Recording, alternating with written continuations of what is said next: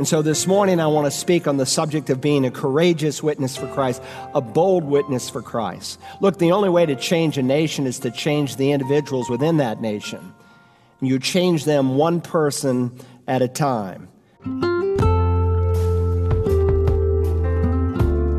Welcome to Search the Scriptures, the Bible teaching ministry of Dr. Carl Broggi, Senior Pastor of Community Bible Church in Beaufort, South Carolina.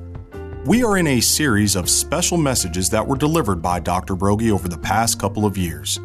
And today, we will begin a new series that focuses on evangelizing.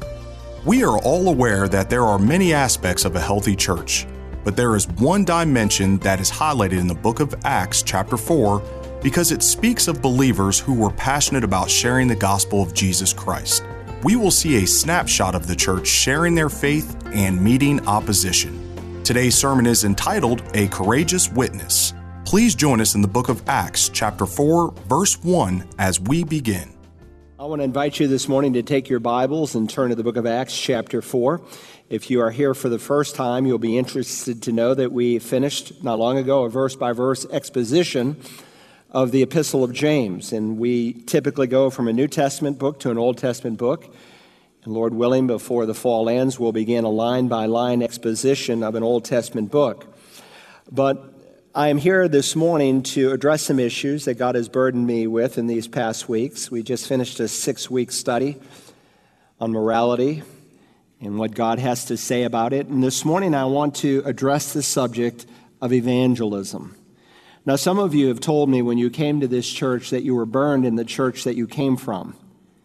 And yet when you come to a passage like Acts chapter 4, you say, wow, this church was godly, this church was exciting, the presence of the Lord was obvious, He was at work. Well, Jesus promised, I will build my church, and He promised that the powers of death and hell could not prevail against it. And so if God is building His church, I don't know about you, but I want to be a part of what He does. I don't want to be a part of some dead church that's filled with internal strife and fighting. I want to be a part of a New Testament Bible-believing church that God is using and working and moving through. I want to be a part of a healthy church. And there are many aspects of a healthy church, but certainly there is one dimension that is highlighted here in the 4th chapter. These are people who were passionate about sharing the gospel. So for the next few weeks, we'll be speaking of this. Today, courageously witnessing for Christ. Next time, consistently witnessing for Christ. And so what we find in Acts 4 is a snapshot of the church sharing their faith and in the process meeting opposition.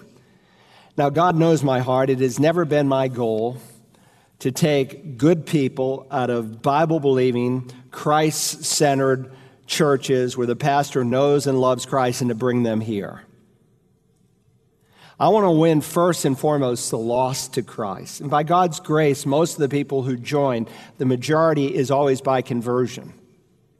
I want to help people, good people, saved people who are in bad churches to get out. If they're in a church where the pastor does not believe in the infallibility and the inerrancy of Scripture, they need to get out and be with the people of God. And I certainly want to help new people into the community to find a good, healthy, Bible-believing church, and we're one of many. And so this morning, I want us to be prepared in this process of bringing people into the kingdom. But I want to say that if you do it, you're going to meet hostility more and more in the day that we live in. Listen to what Jesus said in John 3:19. He said, this is the judgment, that the light has come into the world, and men love the darkness rather than the light, for their deeds were evil. Men loved the darkness. The word love, agapao, it's the same word that's used in John 3:16. For God so loved the world. It refers to a willful, choosing kind of love. Just as God chose to give His Son and the Lord Jesus chose to leave heaven to take on our humanity. And the Spirit of God was involved in that process as He overshadowed Mary's womb and took the eternal deity of Christ and brought together with it perfect, sinless humanity. As they chose to do that, some people choose willfully to love sin rather than to love God. And of course, as we approach the end of the age, God promises that the world will not get better, it will get worse. Listen to what Jesus said in the Olivet Discourse.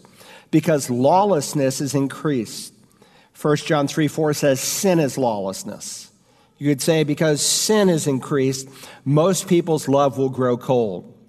So with the love of sin, we need to be prepared for more and more opposition. And I could read pages of opposition that is now coming upon evangelical Bible-believing Christians, not the liberal mainline denominations that no longer believe Scripture. But those who adhere to the Word of God, there is a growing opposition. And the government says, yes, we want you to have freedom of religion, and by that they mean within the four walls of your church. And so this morning I want to speak on the subject of being a courageous witness for Christ, a bold witness for Christ. Look, the only way to change a nation is to change the individuals within that nation. You change them one person at a time. Now, whether God will bring a revival, only He knows. Because we are told in Scripture there will come a point in God's plan for the ages when there will be no revival. Sin will only increase. In fact, there is one promised future revival, and it's after the church is removed, and it's during the Great Tribulation period, where an untold number of people who had never heard the gospel before in clarity and power will be converted. John describes in the Revelation, the 7th chapter. But as we approach the end of the age, there's going to be more and more hostility. Why? Because sin will grow, and men will love sin, and they will hate those who stand for truth. So this morning I want to begin by reading our passage. I'm not going to read the entire text, but I want to begin in Acts chapter 4, verse 1. Follow along. In fact, I will read the entire text. Acts 4, verse 1. I hope you brought a Bible. By the way, how many of you have a Bible? Hold it up so I can see it. Fantastic. I see a few people holding their phones. I'm assuming you've got the Bible on it, right? Okay. Turn it off, put it on airplane mode, do something, unless you're a doctor and you're going to be called out. Acts 4, beginning in verse 1, as they were speaking to the people, the priests and the captain of the temple guard and the Sadducees came up to them, being greatly disturbed because they were teaching the people and proclaiming in Jesus the resurrection from the dead. And they laid hands on them and put them in jail until the next day, for it was already evening. But many of those who had heard the message believed, and the number of the men came to be about 5,000. On the next day, their rulers and elders and scribes were gathered together in Jerusalem. And Annas, the high priest, was there, and Caiaphas and John and Alexander, and all who were of high priestly descent. When they had placed them in the center, they began to inquire, by what power or in what name have you done this? Then Peter, filled with the Holy Spirit, said to them, rulers and elders of the people, if we are in trial today for a benefit done to a sick man, as to how this man has been made well, let it be known to all of you and to all the people of Israel that by the name of Jesus Christ the Nazarene, whom you crucified, whom God raised from the dead, by this name this man stands here before you in good health. He is the stone which was rejected by you, the builders, which became the chief cornerstone. And there is salvation in no one else, for there is no other name under heaven that has been given among men by which we must be saved. I was thinking this week about our oldest son when he was 5 years old, and he had an 8-hour-long operation for a tumor that was in his leg. And as Audrey and I sat in the waiting room, every few hours a nurse would come out and bring us an update on how this surgery was going. And then finally, the doctor came out and said the operation was a complete success. Well, we immediately got on the payphone. Some of you don't know what a payphone is. Maybe I should have put a picture up here. We got on the payphone and we called some people who are waiting, who are praying. We wanted them to know our good news because, you see, good news is for sharing. Well, I want to tell you, we've got the best news this world will ever hear, and we don't need to be silent about it. We need to share it. It's our responsibility, and it is our privilege. And we're blessed to be able to pass on the good news that people can be forgiven and released from the burden of sin, be freed, have a new birth from above, and to come into a personal relationship with the living God. Well, if that's the case, why is it that so many Christians live in fear and they are reluctant to share the gospel? And how is it that Peter and John were so courageous on this occasion? Now, sometimes when we think about the apostles, we think, well, they're different from us. You know, these are the guys that had a halo around their head. Now, they didn't have any halos. They were cut out of the same piece of cloth that you and I were cut out of. They had the same frailties and challenges that we have, yet they stood boldly for Jesus Christ. And so today I want to investigate the origins of their courage that we can share in it today. If you are new, there in the bulletin, there's a note-taking outline. If you are online, there's a place for you to be able to print out that outline. And I want to give you 4 reasons why these brothers had such great confidence and courage. And you might want to jot them down and make them prayer requests this week. Maybe take the 4 points and each day pray for a different aspect. The first principle as to why they were courageous and how you can be courageous is you must be prepared for persecution. You must be prepared for persecution. These early believers were persecuted, and if you are obedient for Christ, you will as well. And if you're not prepared, instead of speaking up, you will fold up. We need to be prepared for opposition. Now, we never want to give the impression that the abundant life that Jesus brings is all thorns and no roses, but neither do we want to falsely portray the Christian life that it's all roses and no thorns. The thief comes only to kill and to destroy and to steal. But Jesus said, I've come that you might have life and have it more abundantly. And of course, when you read the end of chapter 2, turn back a page, look at the last verse of chapter 2. Notice what these early believers were known for. They were known for praising God and having favor with all the people, and the Lord was adding to their number day by day those who were being saved. So here, initially, there's a very positive response to the gospel. God was adding to their number day by day. But it's not always that way. Do you remember the Apostle Paul in writing 2 Corinthians? He gives us some very picturesque imagery to describe how people will respond when they hear the gospel. Let me read to you 2 Corinthians 2. He says, but thanks be to God, who always leads us in triumph in Christ and manifests through us the sweet aroma of the knowledge of him in every place. For we are a fragrance of Christ to God among those who are being saved and among those who are perishing.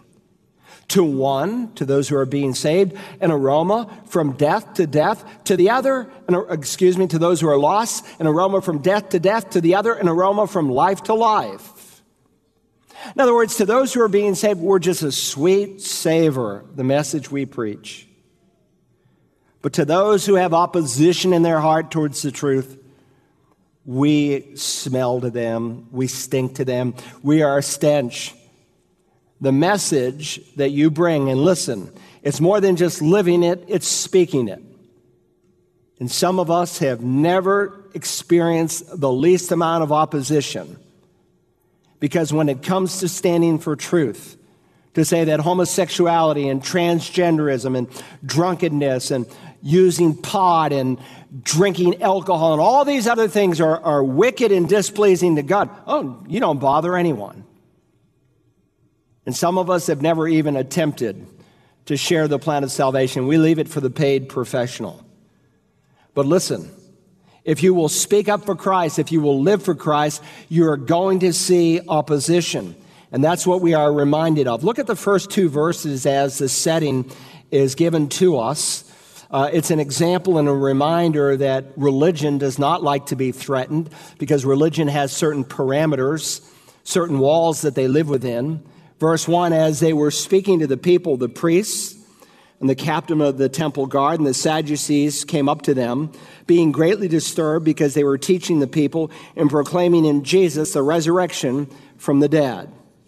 Now, if you've come out of a dead church, you don't need much explanation for what is happening in verses 1 and 2. You know firsthand that in a quasi-religious group of people, when you are born again, some of you were shared the gospel with someone who knew the Lord. You went back to your church where you never heard the gospel, and you were excited to tell other people, and all of a sudden you hit a brick wall. And there's opposition. And instead of bringing good news and comfort, you bring great discomfort. That's what's happening here. Notice verse 1, there's a number of people who are present. First, we're told there were priests. Priests, of course, were involved in the temple area doing sacrificial kind of work. But remember, at this point in the church, the curtain has been torn from top to bottom. The sacrificial system is over because all that it pictured was fulfilled in Jesus. So they're just going through these externals. And some of us came from churches like that were ritualistic and symbolic with all the bells and smells, but no reality. Second, in addition to the priests, we learned that there was the captain of the temple guard. He was present. He's kind of the chief of police for the temple precincts. Now remember, a huge stir had erupted. And these men were to keep order, especially in light of the fact that Rome didn't like it if there was disorder. And neither did they like it if their order was being violated. A man who had been paralyzed for 40 years from his mother's womb was miraculously healed. Look back at Acts 3 and verse 6. Notice, Peter said to this man sitting at the gate who was paralyzed, "I do not possess silver and gold, but what I do have I give to you. In the name of Jesus Christ the Nazarene, walk." Look at verse 7. And seizing him by the right hand, he raised him up, and immediately his feet and his ankles were strengthened. With a leap, he stood upright and began to walk, and he entered the temple with them, walking and leaping and praising God, and all the people saw him walking and praising God. I mean, that quiet little church meeting got very, very loud. And Peter, of course, recognized that the purpose of miracles was to confirm the messenger, and he saw it as an opportunity to share the gospel. Jesus didn't heal everyone. He healed a select few, one, to do the miracles that only the Messiah would do, to authenticate that he was indeed the promised one, the prophet that Moses wrote of, the promised Savior of the world. And he would use those miracles to preach the gospel. That's what his disciples are doing. Verse 4 indicates that the total number of males, it doesn't say people in your Bible, it says males, and by design, because it's the Greek word for a male in deference to a woman. 5,000 men, not including the women and the children. So the people are filled with joy, they're happy, they're praising the Lord, and the place is shaken up. And so the captain of the temple precincts is in charge to keep order, and he steps in, as we'll see. In addition, there's a third group. There's the Sadducees. Now, most of you know the distinction between a Pharisee, a separated one, who are more conservative in their doctrine, but still off in so many realms. And then there were the liberals, the Sadducees, who were Sadducee because, among other things, they didn't believe in the doctrine of the resurrection. They were very wealthy men. They were part of the aristocratic class. They were the theological liberals. When Luke will later describe them in Acts 23 and in verse 8, he will say, "For the Sadducees say that there is no resurrection, nor an angel, nor a spirit, but the Pharisees acknowledge them all." And of course, Jesus told us that the Sadducees neither understood the scriptures nor the power of God. And Luke says they deny here the existence of good angels, they deny demon spirits, and the doctrine of the resurrection. And of course, they have a major problem on their hands. Because here's a man who has been supernaturally healed, and he's been healed in the name of the resurrected Lord. And so they're upset. By the way, remember, this is the same religious group of people. The council, the Sanhedrin, was principally made up of Sadducees. It had some Pharisees, Paul being one of them, if you remember, from his testimony to the church at Philippi. But this was the same council that Jesus stood before a few months earlier, where they condemned him on the night in which he was betrayed. And of course, they hated the supernatural. That's something they couldn't control. And do you remember when Lazarus was supernaturally raised from the dead, having been dead for 4 days? It was from that day forward that the council, that the religious hoi polloi sought to kill the Lord Jesus. Now, zooming in on verse 2, the Bible says these three groups, notice, were greatly disturbed. Why? Because they were teaching the people and proclaiming in Jesus the resurrection from the dead.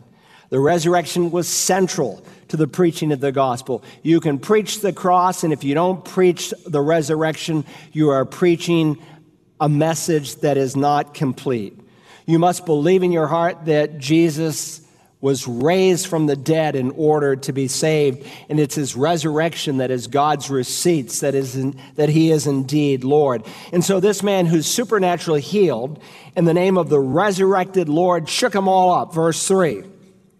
They laid hands on them and put them in jail until the next day, for it was already evening. So the captain of the guard has them put in jail until the next day when the council meets. So the captain, the priests, the Sadducees, they're threatened because their little orderly religion is threatened. And that's often what will happen. Notice verse 4. We're told, but many of those who had heard the message believed. And the number of the men, again, arner, men in deference to women, came to be about 5,000. There were so many people saved.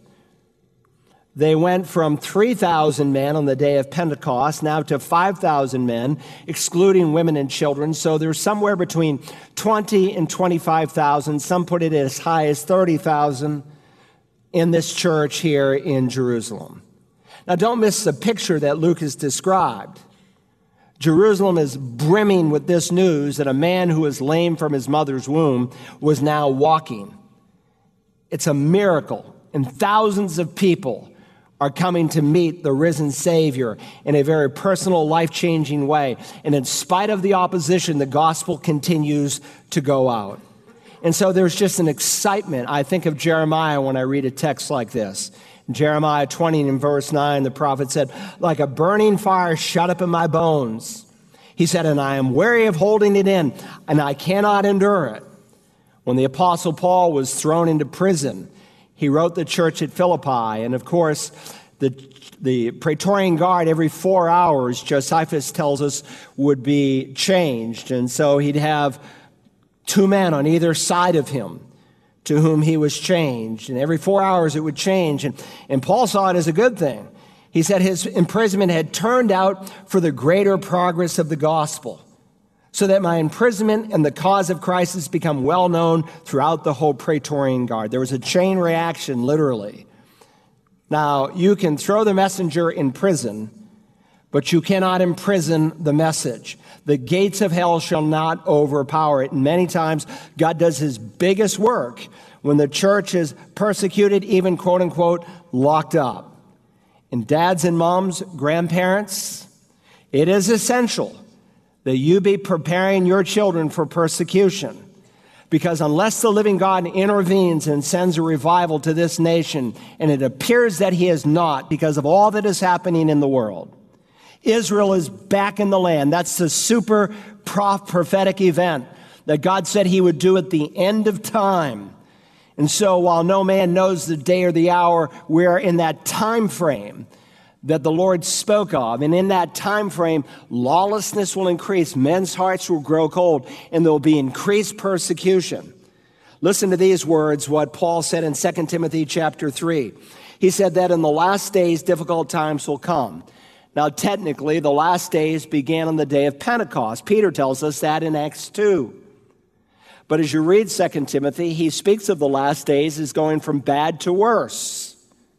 I believe we are now in the last of the last days, especially since the prophet said at the end of time, God would gather the Jews. Even 100 years ago, that was laughed at.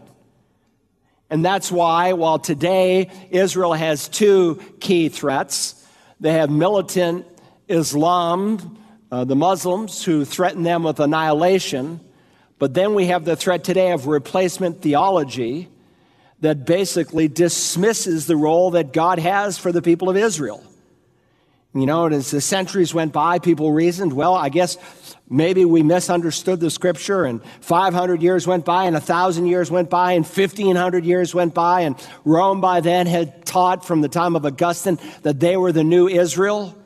And so they were delegitimizing the people of Israel as God's tool that would bring back the Messiah. And yet here we have seen the Jews grow from 20,000 people in Israel. And the prophet asks, can a people become a nation in one day? And apparently, and God documented it, the answer is yes. And now there are approximately 8 million Jews of the 12.5, 13 million Jews that are in the world. Not by accident. God said he would gather them from the 4 corners of the world. And there's two gatherings. There's the initial gathering for that time during the tribulation period, things that need to be in place. And then there's the final gathering at the end of the tribulation where he will send his angels and bring the remainder back there to the valley of decision. So when we see these super signs unfolding, we know we are in the last of the last days. Now, it's foolish for you to try to figure out or guess the hour because we don't know the hour. So don't waste your time trying to figure out the hour because God doesn't tell us the hour of the day. But he said this day should not overtake you because you're not in darkness. For people will be lovers of self, lovers of money, boastful, arrogant, slanderers, disobedient to parents, ungrateful, unholy, unloving, irreconcilable, malicious gossips without self-control, brutal, haters of good, treacherous, reckless, conceited, lovers of pleasure rather than lovers of God. It's like a commentary in our day. Listen to what 1 Timothy 4 and verse 1 says, but the Spirit explicitly says that in latter times, now that is a term that is reserved, unlike last days, for the time frame at the end of the age, before the Messiah lands on the Mount of Olives. The Spirit explicitly says in latter times, some will fall away from the faith. It's articular, meaning the body of truth we call the Bible, paying attention to deceitful spirits and teachings of demons. That's what we have going on today, the teaching of demons.